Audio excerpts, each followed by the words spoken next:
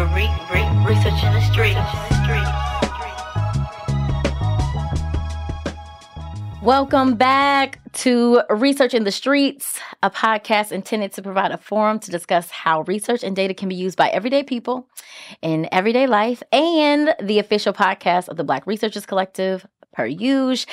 I am your co-host, Glennis Green, co-founder and executive director of the Black Researchers Collective. And I'm Sherry Runner, your co-host, co-founder, and board president of the Black Researchers Collective. And today we got a guest speaker, y'all. Sherry, who is our guest speaker? The City of Chicago's Chief Equity Officer, Candace Moore. Yeah, yes, indeed. And we'll be chatting with Candace in a bit about how she has and is leveraging research and data in her work since she has been appointed as Chief Equity Officer, and how those efforts have directly and or indirectly impacted Chicago residents. But first, we want to start off by talking a bit about disinformation and cancel culture, which feels perfectly fitting for today. We are in the studio today recording on Election Day. So this conversation feels super, super relevant because there is so much data being used to support disinformation campaigns this election season. It is mind-blowing. These data actually contribute to the shaping of narratives, many of which have negative implications for Black communities that can influence behaviors. For example, you may have seen the anti-Pritzker ads floating around the south and west side of Chicago. Leaflets, you've probably seen them on the news somewhere. They read, "Pritzker lying, Black kids are dying." Regardless of how you feel about the governor, it's important to know that these ads are funded by the people who play by the rules Political Action Committee, which is a PAC. The PAC is run by a GOP political operative, Dan Proft, I think is his name, and is financed by a mega donor whose track record is nearly exclusively conservative-leaning. So, in a nutshell, these people have zero interest in Black communities or issues concerning Black people. They just want to ensure that Black people don't vote for anyone who doesn't support their agenda. So we have to be super mindful about how frequently data is used in this way to co-opt and colonize. And essentially cancel votes. Exactly. So it's important to me to recognize how narratives are developed and how those narratives define communities. And as my shero, Nicole Hannah-Jones, says, narrative is policy. Narratives have long-lasting effects on opinions and belief and are passed from generation to generation and incorporated into cultures. They become the ethos, and as such, form the aspirations and beliefs about people and what they can do and achieve. Before we dig in, let's talk a little bit about how data and research can be used to cancel people. Canceling is a term that has been co-opted by some to suggest restrictions on free speech or First Amendment rights. When its inception, cancel culture was used when free speech was co-opted by hate speech used to manipulate opinions. Let's be clear, the First Amendment allows us to say what we want, but it also allows for freedom of religion, assembly, petitioning government, and press for everyone. And that's the point. Hateful rhetoric that is used to brand people and disenfranchise them in the name of being able to say anything about anyone, whether it's true or not, while it can be freely spoken, does not come with no consequences. Free speech, as a result, can be and is used as a weapon, propaganda. Free speech doesn't belong to just one group, and when people clap back, that isn't canceling. It's just more free speech, right? Just because you let something fly out of your mouth doesn't mean it's true or won't be responded to, and that it won't have consequences that you didn't intend right along with the ones that you did. In particular, using characterizations to form questions, to undertake studies, to form conclusions, make data interpretations dangerous. The facts and opinions backed up by data spoken by the right person can now become viral faster than ever before. Definitely. And the right to essay anything becomes truth. And we all know that if doubt is cast on a person or group, even if it's disproved, the onus is on the person or group to never let anything happen that might be construed as proof again. And that's just not realistic. Yeah, I agree. And, I given also this election day, I'm very curious about how some of these things can take shape in government, and I think that this is a perfect segue and a great opportunity point to bring in our guest speaker to contribute to the conversation, because we have CEO Candace Moore in the building. Hey. um, for those of you who don't know who Candace Moore is, and I told Candace, I was like, I prepared a little bio, and I hope I do it justice. If I don't, just say that ain't working. That's okay, and you can talk about who you are yourself. But welcome. For those of you who don't know, Candace has made history as the city's first chief equity officer for the city of Chicago. She leads the Office of Equity and Racial Justice, OERJ, which seeks to advance institutional change that results in an equitable transformation of how we can do business across the city. Prior to her mayoral appointment in 2019, Candace served as the senior staff attorney for the Chicago Lawyers Committee for Civil Rights Under Law, where she accomplished a number of unprecedented achievements in partnership with communities, such as the passage of one of the most transformational pieces of legislation concerning school discipline in the state of Illinois back in 2014, SB 100, and earned an injunction in the Circuit Court of Cook County that stopped the closure of NTA, National Teachers Academy, in 2018, which as a result, can now continue to remain a top-ranked elementary school serving predominantly Black students in the South Loop.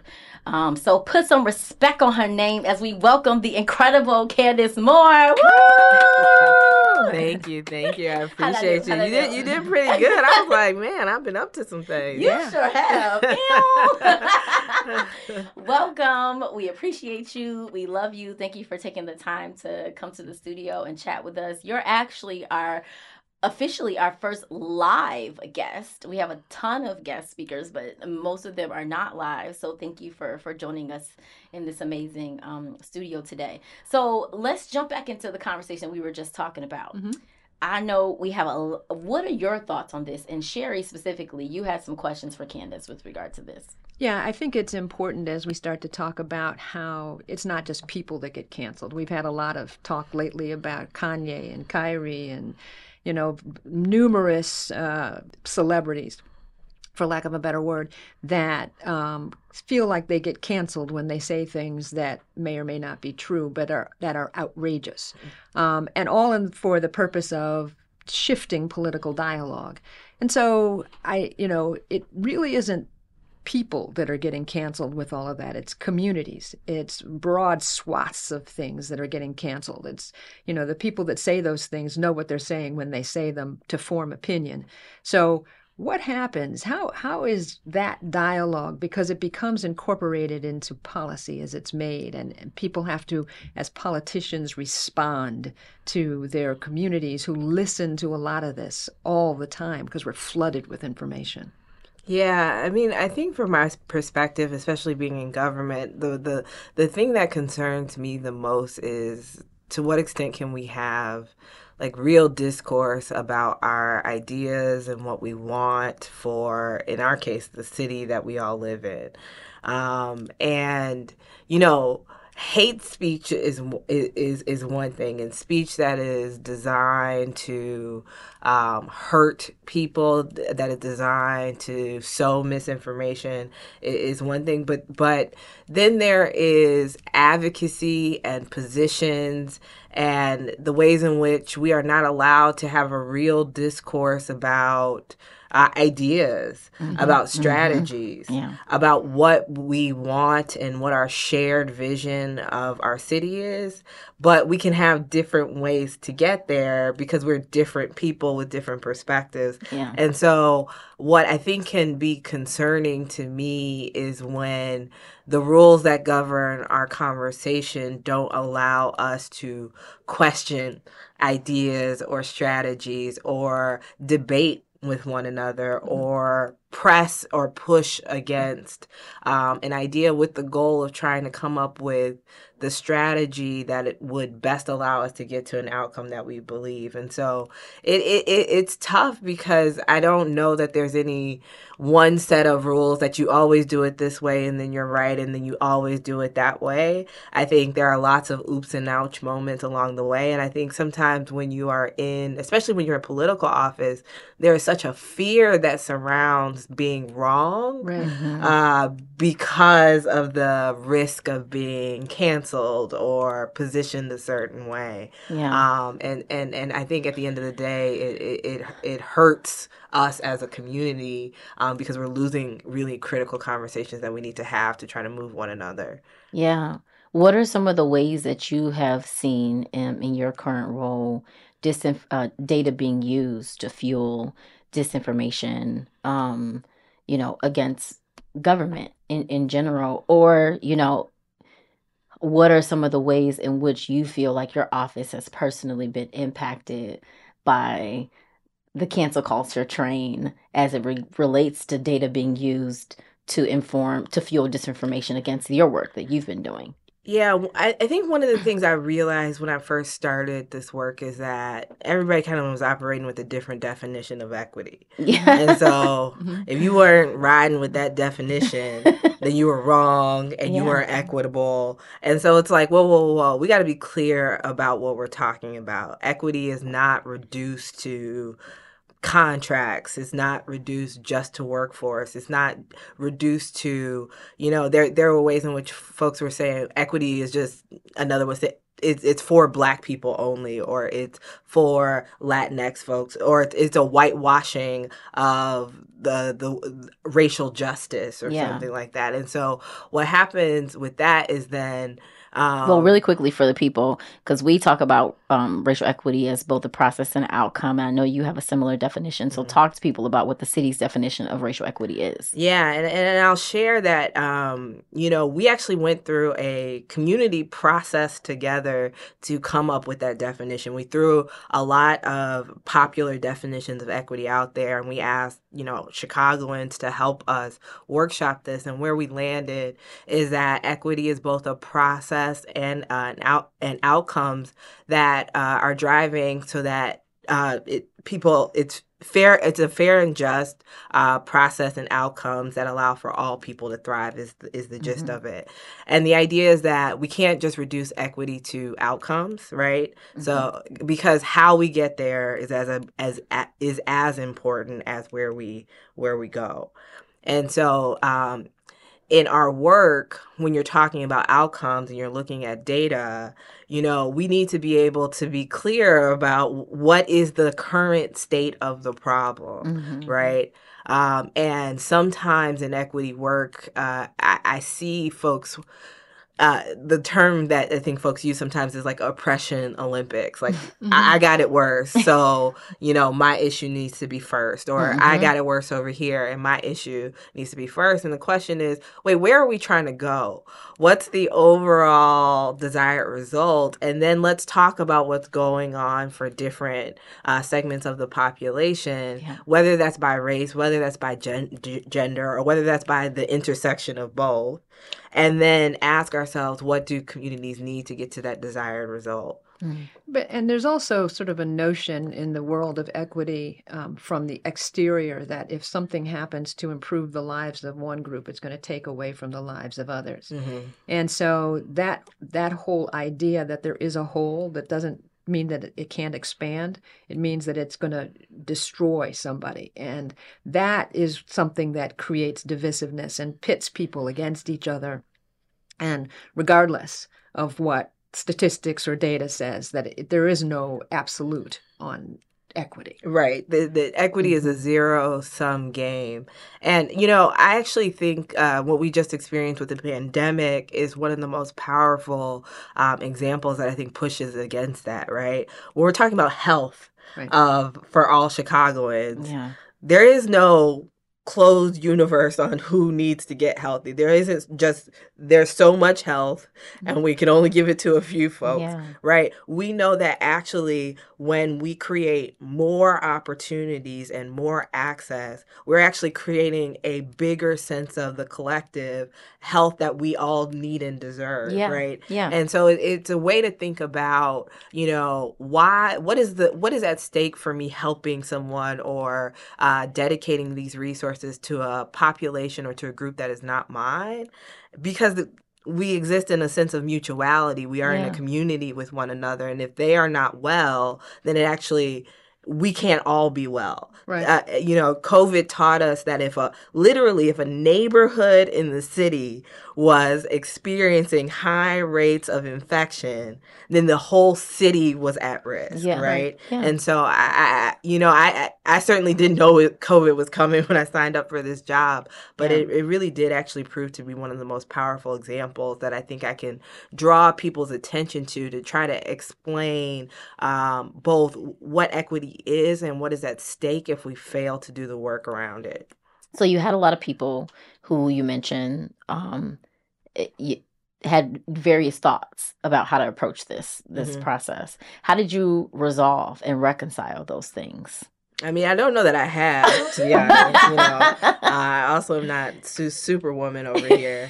But what I try to do every day is to give us a roadmap to have, I often say, successful conversations around race. Mm-hmm. We need to get into a place in which we can talk about race and talk about what we're trying to build, not just what we're trying to break. And this is work that I've really clung to. And so what does it mean to bring more people into the conversation? What does it mean to get different perspectives in the conversation? How do I offer language that adds capacity, invites folks in? Because what I find is that when I do that, I can tap into the perspectives and often the genius of many people to solve things that, you know, I don't myself have the ability to solve. You know, it's interesting being a chief equity officer because people think you know all the answers. They think they can come over to you, come over to your office, and you can shake a little equity on it, and they can be on their way. And that's just really not true. It doesn't work. It doesn't. It literally doesn't work. And I always say, you know, I don't know your job, right? You are the transportation operator, the water specialist, I don't know your job. I ain't trying to take over your job. Those are just random titles that she's throwing out in the studio. Yes, this is not I'm targeted at anyone in particular. Always a disclaimer. But so I don't know the ins and outs of what you do, but you do. And if I can get you to understand and connect to this vision of equity, then you can bring all of that specialized knowledge that you have dedicated your life to the work to solve challenges that many of us are grappling with, but we can't get to because you're not at the table with us. Yeah. You can help us solve a practical challenge that is impacting the overall health and well-being of a community if you were at the table. So the value of getting you there, the value of offering a path, a language, a capacity for you to participate in this equity conversation is of critical importance if we're really serious about the goal of driving towards the impacts and outcomes that we want to see. Right. Yeah. I mean, I think it's interesting too because it can be tiring. I mean, we have sounds exhausting. It is exhausting, and we've been living it for 400 years. I know, right? It's exhausting waking up, going outside every day. I get it, but the thing about it, being equity officer in Chicago, that's notoriously divided. That has a history of segregated neighborhoods where resources have been misallocated for centuries, ending up in what we see today. Not that it happened in this administration or the administration. It's happened for many administrations. Forever. And so there is, getting people to the table to agree to talk about that, especially when there have been so many people who have benefited from that state of affairs, is difficult. I'm sure they don't want to see any data, or they don't want to see, they already know my people made it. What what's wrong with you? Why can't you pull it together? Why can't you get it together? So that discussion about using data, using research to ask the right questions to formulate, is that kind of where you're going? Yeah, yeah, absolutely. The way I think about data is that data can help us see Mm. what it's going to sound weird, but what we don't see on the day to day, It right? doesn't sound weird to us. We uh, nerd out about these things all the time. right? So we intimately know and have experienced the challenge of inequity, the challenge of inequality. Yeah. But sometimes that we can be sort of clouded in that experience, such that when we're talking about an individual situation, we're all coming with whatever experiences or visions Yeah. of the work, and we have the challenge and the opportunity to come together and say, okay, so what are we going to do? Mm-hmm. And so I think data offers us a grounding in a lot of ways to better understand, okay, what is the problem we are in fact trying to solve? Mm-hmm. Because yes, it has been inequitable for 400 years, but guess what? We're not going to solve that at this table. Yeah. No. But we do have the opportunity to look at a very specific thing and ask ourselves and scope a problem that we can and we have some opportunity to make some movement on. And so I rely on data, and the way I think about data, I'm sure you all probably do as well, is that it's not just numbers, right? Me and a friend from an organization called Chicago United for Equity often talk about it as numbers and narratives, right? Data is also the testimonies and the stories and the narrative that people share with us, and it all can set us up to understand, okay, what is the status quo? What is the sort of terrain that we're operating in? And how can we then scope a problem that we want to work together to solve on? That's really critical for me. I mean, it's one of the reasons why why I said yes to this job, and why and how I started it, because starting off as the first chief equity officer, like, it was kind of crazy to me that the first questions people would ask me were, so how are you going to solve it? How are you going to solve inequity? What's that going to look like? What does success look like? And I'm like, Yeah. yo, calm down. But I actually had to ask myself that question first, Yeah. so I could get serious about what was I going to do in Yeah. the time that I was here. And so the first thing I said is, Candace, your job is not to solve inequity. Like, allow yourself that grace. Say it very clearly. Do not apologize for it. Stand on that truth. You are not solving anything. Yeah. You are about to start something. You are trying to set up something. You are trying to build the foundations. And what must be true in that work? What is really important in that work? Yeah. What are the kinds of capacities that we need to build? And so that has been the focus. And so to me, data has been really, really important to setting up those foundations, because they allow us to we need to get in the practice of understanding the problems that we are trying to solve, and then leveraging our work together to say, okay, given that, what opportunities do we have to advance the work moving forward? I love that you said that, because we think of our work in a very similar way. We always say people are super excited about the Black Researchers Collective, and we're like, this is great, but we're no silver bullet. We're not saying research is going to accomplish this particular set of things, but these research tools, but we know it can be used as one strategy in being able to help us build capacity for strengthening and building self-sustaining, thriving Black communities. One of many strategies of getting free. This is just the approach that we have chosen to take to it. So I so appreciate that, because one of the other things that I often say on this podcast as well is people people will only do what they know how to do with the tools that they have available to them.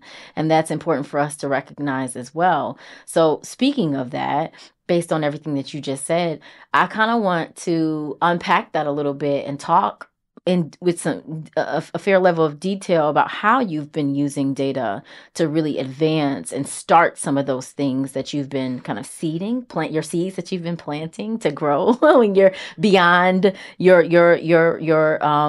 tenure in this role. What does that look like? And specifically, I want to go back to something that you talked about earlier in the conversation about the data, looking at the data that you saw about one community and how the infections or of one community could have potentially put the entire city at risk. Like what did you do about that? So let me give you a couple examples, and one will actually get to that point. And so I'm going to start back to that question. I remember folks asking me, like, what does success look like in this? What is success going to look like in this equity work? And so that was a question I sat with right at the beginning. It's like, okay, so how do you measure equity? Mm-hmm. And I studied other cities and how they were doing it. And what I saw is different kinds of data sets. Yeah. So there was a set of data that was really trying to answer the question of are we equitable? Like, who are we as an enterprise, and what do we look like? This is our workforce data. So data about who works where, what the breakdown of employees are by race, by gender, title, salaries, all sorts of things. So that there's that kind of data that I think people look at when they're talking about equity. Then there's also the kind of data that's looking at, okay, so where does our money go? Who's getting the contracts, who's getting the business of government. And so there were different efforts that were using data to try to tell and explain that story. Then there's another set of data where government is saying, we're going to try to address a problem, and this is how you can tell whether we are doing the work that we said we were going to do. So we're going to set a goal, we're going to outline some strategies, we're going to have some indicators, and you can track, and this is how we'll track about whether we're accomplishing that. So that's a set of data around equity that I think governments were doing. And the other was, are we making the impact in the world that we would want? Are we looking at big outcomes like education, health, public safety? And is our work impacting those things? And so when the interesting thing was, every city that I saw was doing a subset of that. And that was, they were all called their equity dashboards, but there were these different ways in which people were kind of answering the question. And what I realized is that actually equity is all of it, right? Yeah. Right. It is every aspect of that is a question that is important to the conversation of equity. It is something we need to understand, we need to track, and we need to know. And so our approach has been to start to build out a set of data dashboards really in all directions. But the trick, I'm always say this, is that again, I'm not going to do all the work. So there are some things that I think my office was uniquely situated and had a clear opportunity to build. And then there were some things that I saw that other teams were well situated. And so the question is then, how do I activate, support the creation of that? So one example is right out of the gate around workforce. We saw an opportunity, our office, to set up a workforce diversity dashboard. part of it came from my first city council meeting. I was shocked at how we were trying to have the conversation about what the state of our workforce was and how the data just seemed all over the place. This person had a report over here and that person had a report over here, and they all printed that out from something. But it was like they all said different things. And I was like, isn't there a universal source of truth? Like it is our it's our workforce. Do we not know who works here at a given time? Yeah. And the reality is we do, but it wasn't organized. Yeah. It wasn't, and it wasn't available in a way that everyone could access. So long story short, we worked to create a workforce data dashboard that is updated and as real time as possible, and is something that we can all use. You can use it inside government. You can use it externally outside of government. And we now use it as part of our budget process. We just print it out, and it's the universal source of truth. And if there's some additional context you need to share around that, that's fine. But we all are operating at least off of the same set of data, so we can have a much more concerted conversation. And I think that was a really big achievement in our work. Yeah. Congratulations. That was a big It deal. absolutely is. And it's interesting to know, too, as you talk about these things, these issues like education or health or even jobs, what they impact is not necessarily, it's not so important as to what happens next month or next year. It's how you're setting these things on a trajectory that have long-term impact on communities and on people who will then benefit from the policies that you're instituting right now. And that's a very different look at saying, what's the success? What's the outcome of the work that you're doing? Because if we become equitable, then all these other problems start to diminish as well.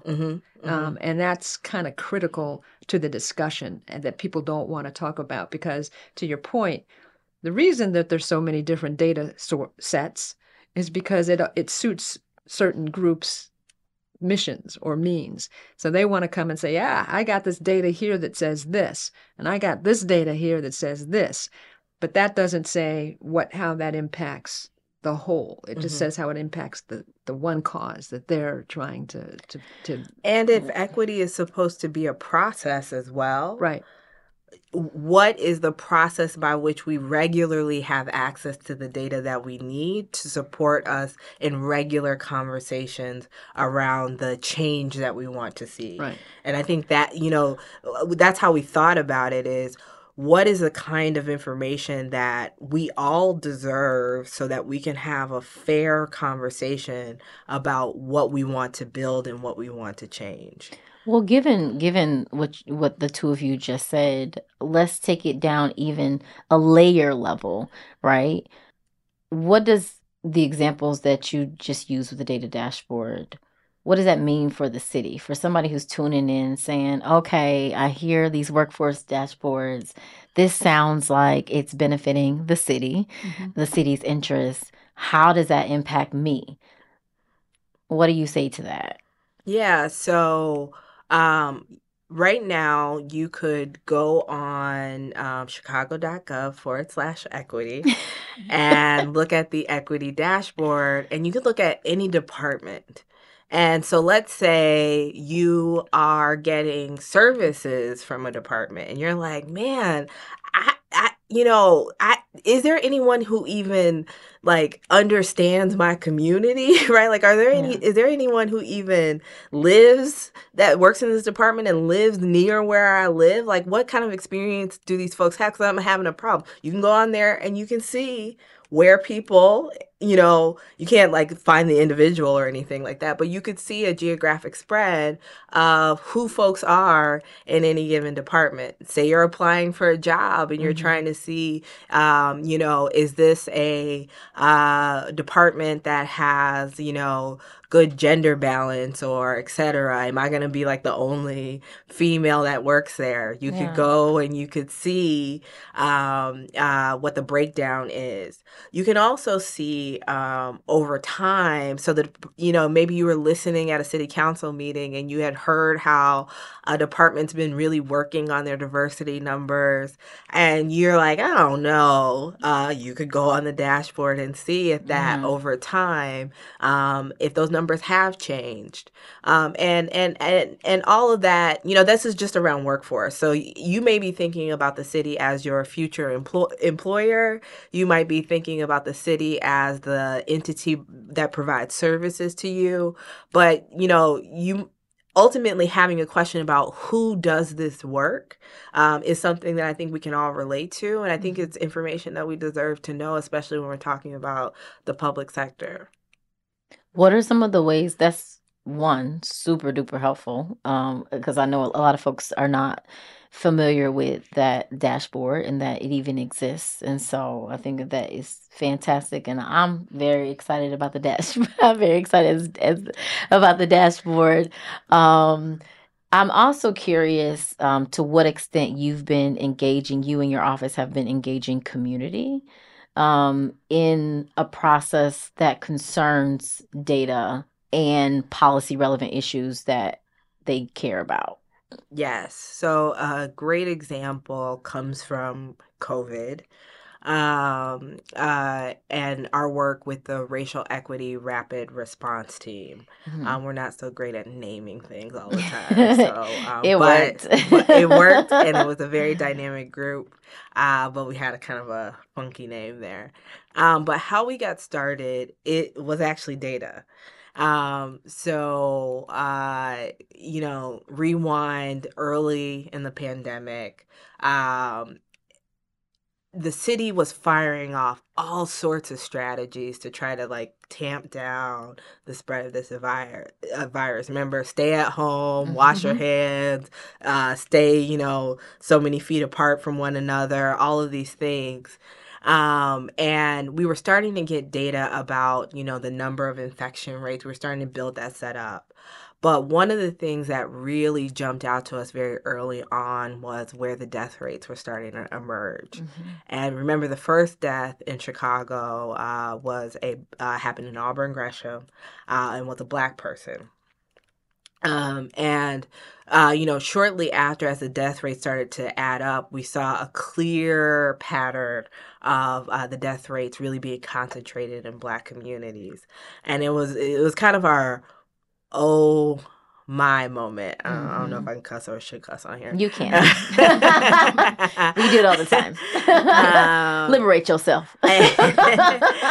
And in that moment, it was the realization, for as much as our hearts and minds were as equitable as we wanted them to be, the results were not coming out that way. Yeah. There were clear racial disparities. So the question for us was, what are we going to do different? And to make a long story short, we set up a table of community leaders from the areas that the data told us were most impacted by the problem. And we had and we brought them to the table to not say like, okay, here are 5 ideas we have. Can you please pick one? And then we'll apply that to try to deal with this racial disparity. We said, you all are experiencing this. We don't know what to do, but we know that we need to figure it out together. And we want you to look at the same data that we are looking at and help us figure this out. And I remember it very vividly. So there were lots of surprises. On one end, I think the community was surprised. They're like, "What do you mean? You ain't got an answer? There are so many issues happening. You don't have an answer. You want us to just come to the table for this brand new virus that nobody has an answer for?" Right. But there was this kind of disbelief that we would actually bring them to the table at this stage. Yeah. Right. Which is something that was really surprising. They were like, we're used to coming to tables where you've already defined a set of solutions, and you like, what is this? Yeah. Second, we all looked at the data and got into a routine of looking at the data together regularly. And what that began to do is to begin to converge us around a shared set of understanding about what was going on, because they were seeing it from their perspective and community. Their cultural experience, they knew. We're Their seeing it lived from our experience, perspective yes. in government. And so together with us looking at the data, we began to understand it together from that shared perspective. Right. So there were things that the data said that they were like, of course it says that because this is the situation in the community. And if it says it's happening in that area, there's 5 nursing homes over there. So like it makes perfect sense to us. Yeah. And so what was happening through this table is because we were creating a rhythm and a routine and sharing data regularly, we began to align on with a clear understanding of what the problem was that allowed us to be a lot more creative and a lot more specific and intentional about what some solutions were. And so there were some cases that we began to pursue solutions that it was very clear none of us would have come up with alone, right? Anywhere from standing up food pantries. Why? Because the community said, you think people aren't listening to you just because they don't trust government. They are not listening to you because they are more worried about where their next meal is coming from. And so you talking about some random virus that they never heard of, but them knowing for sure that they can't go back to work in the same way that they did, that is what is more concerning. And until you meet that need, they're not going to trust and or listen to you. Exactly. And so by actually pursuing a strategy like that, not only were we able to meet the need, but we were also able to provide the information that we needed to provide around the pandemic, now with a lot more trust. Yeah. But also knowing that, so what you just described, and that maybe this is the whole thing that COVID exposed for all of us, is this idea that there was a need for an immediate response to stop something from happening.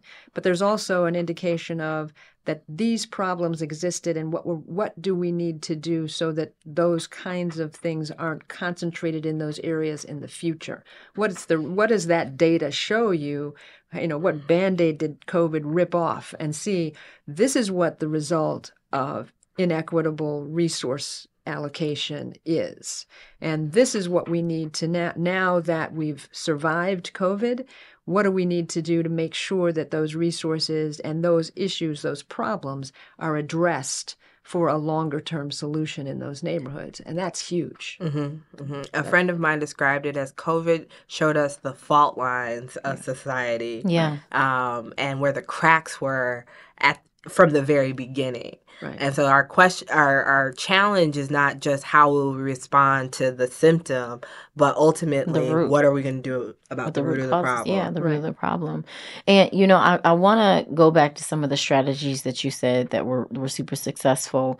What were some of those outputs? What did they look like in community that kind of really helped solve some of those things? Can you talk through just a couple of examples? With the COVID example? Yeah. So I said one of them, which was this... the pantry. Yeah, the food pantry. Yeah.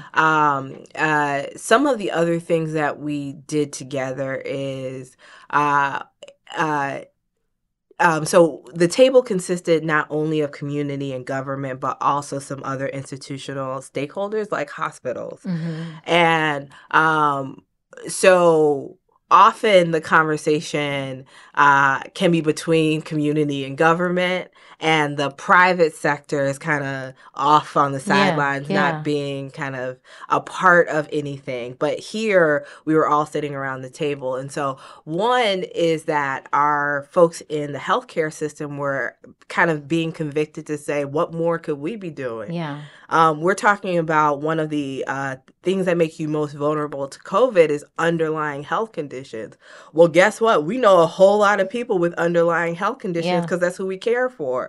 Now, typically the role of a doctor is just to wait till you come to them with an ailment and then they support you. But what would it look like for your doctor to actually do some affirmative outreach to make sure you understand the risk? So they took it upon themselves to say, and kind of convicted by what what they were hearing from community members is like, we should actually affirmatively call our patients and, this is your doctor. Did you know that this virus is happening? We know that you have an underlying, you need to take special care. And so what that does in that relationship. And and they were able to reach almost pretty immediately, tens of thousands of Chicagoans by taking on that responsibility themselves. Another example is, I feel like I'm going through memory lane here, man. Remember when testing was the big thing? Yeah. We were just trying to set up testing. Yeah. And it was challenging because there weren't enough testing sites. And so one of the issues is that, there was some private testing that was being stood up. Then government was slowly coming in, but we only had so many resources, and so our communities were like, we need testing on every corner immediately, and we're like, we can't do that. Yeah. We only have so many resources, and there were some missteps there. But one of the things that happened because we were in that relationship, we were all looking together, is that our healthcare partner said, okay, we can also test. We don't have the infrastructure, like we don't have the physical locations that you all have, but we have the technical equipment for testing. Yeah. So to your point earlier, we literally expanded the pie of what was available by partnering their technical abilities with our infrastructure to create more testing sites. Yeah. Right. Right. Yeah. And we were able to do that because we were working together, and the community's role in that was to make sure that the people knew that they were in the right locations,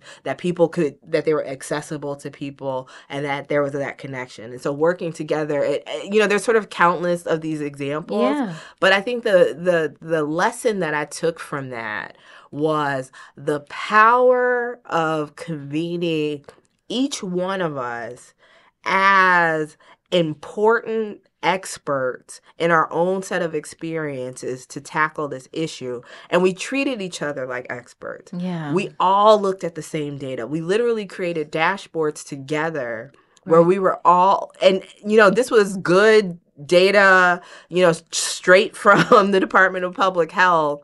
And we were making that available, and we were targeting in such a way that it set us all up to then bring the entire benefit of our expertise to the table to create solutions that I really think none of us would have imagined on our own. Yeah. Yeah. And that's so important because outside of crisis situations, that can happen. That's what I was just about to say. And that's why I was asking those questions. Yes. This can happen, in everyday life, Right. It's so important. And that's been actually part of my work post-COVID, is to try to replicate that lesson learned that was so powerful for me. That's not something I thought I was going to learn as a chief equity officer, right? I thought I was going to be doing X, Y, and Z. And here I go getting this master class. And so the question for me was this just COVID? Was it just a crisis that allowed this, or can this be replicated? And so in our work, we've actually tried to replicate this similar model in the issue of housing instability and community safety. That's fantastic. And I think we're different dynamics for sure. Yeah. But the power of that kind of relationship is proving to still be true. Right. Because the community are experts of their own lived experiences, right? Mm-hmm. And so engaging them and having them at the table to be a part of that process is super important. But it also helps build trust, right? And support that process. I think, thank you so much. I know we're getting close to the end and we have to wrap, but I do just have one more question, just because you were talking about the success of this convening, and it was happening during a time, and I want to just tie back in the disinformation piece, that we were receiving a lot of disinformation about whether Black people could even get COVID. I think we all remember those whether days. Whether they should get vaccinated, or all of everything. But just like at that point, before we even got to the vaccines, the vaccines weren't even on the market. We were talking about like Black people can't get COVID, and then the data started coming out. Yeah, right. So how were you able? A Black person was the first person who died. A Black woman. COVID. Yeah. So like, how were you able to combat that? And to even be able to start convening that, because that's the first hurdle, right? To be able to address the disinformation in order for people to be able to come to the table, build trust with government, and start to be able to work on those strategies. I mean, I'll be honest. I think it was building relationships first gave us the comfort and the space to actually have the conversation about what was really the source of the disinformation. So, without relationship, it's just like you hear this over here and you may be like, I can't believe they think that. Is that really true? But you're not actually having a conversation, because at the root of that, there are some real questions that people are asking.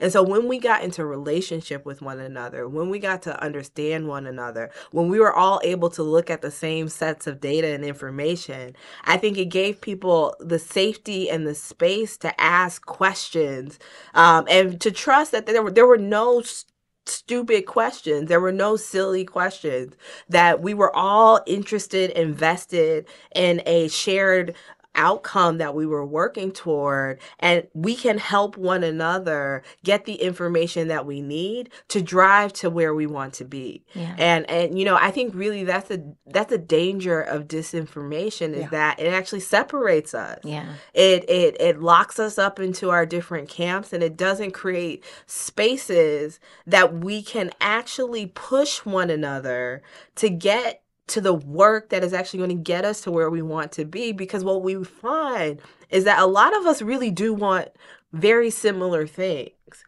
right? When you boil it down, beyond all the isms and the barriers, people fundamentally want and share a lot of the same values, but all of these things create barriers that I argue don't serve any of us well. Right. It is a myth that you are served well in all of this, because if we're existing in a community, then we have a shared sense of humanity here, and there's a mutuality, and if one community is not well, then the whole is not well. Exactly. I think that's the perfect place to end. Thank you so much for joining us today and giving us somebody else to talk to, and to sort of share a vision about how data can be used to the benefit of communities, and also to talk about successes and talk about narratives about community that are positive, encouraging, and that where we can build from. So thank you so much, Candace Moore, for being here with us. Thank you for having me. We so appreciate you. That connection of bridging that gap between government and community is such an important one. And as we talked about, we know data can be used to fuel disinformation campaigns, but it can also be used to dispel them as well, and work toward positive and productive change. So with that, we're out. We out. Until next time. Peace. Hey y'all, it's Glennis. We appreciate you tuning in from wherever you are in the world. We hope that you learned something that you can use. Be sure to rate, review, subscribe, and share this podcast with your tribe, because there's no us without you. Bye-bye.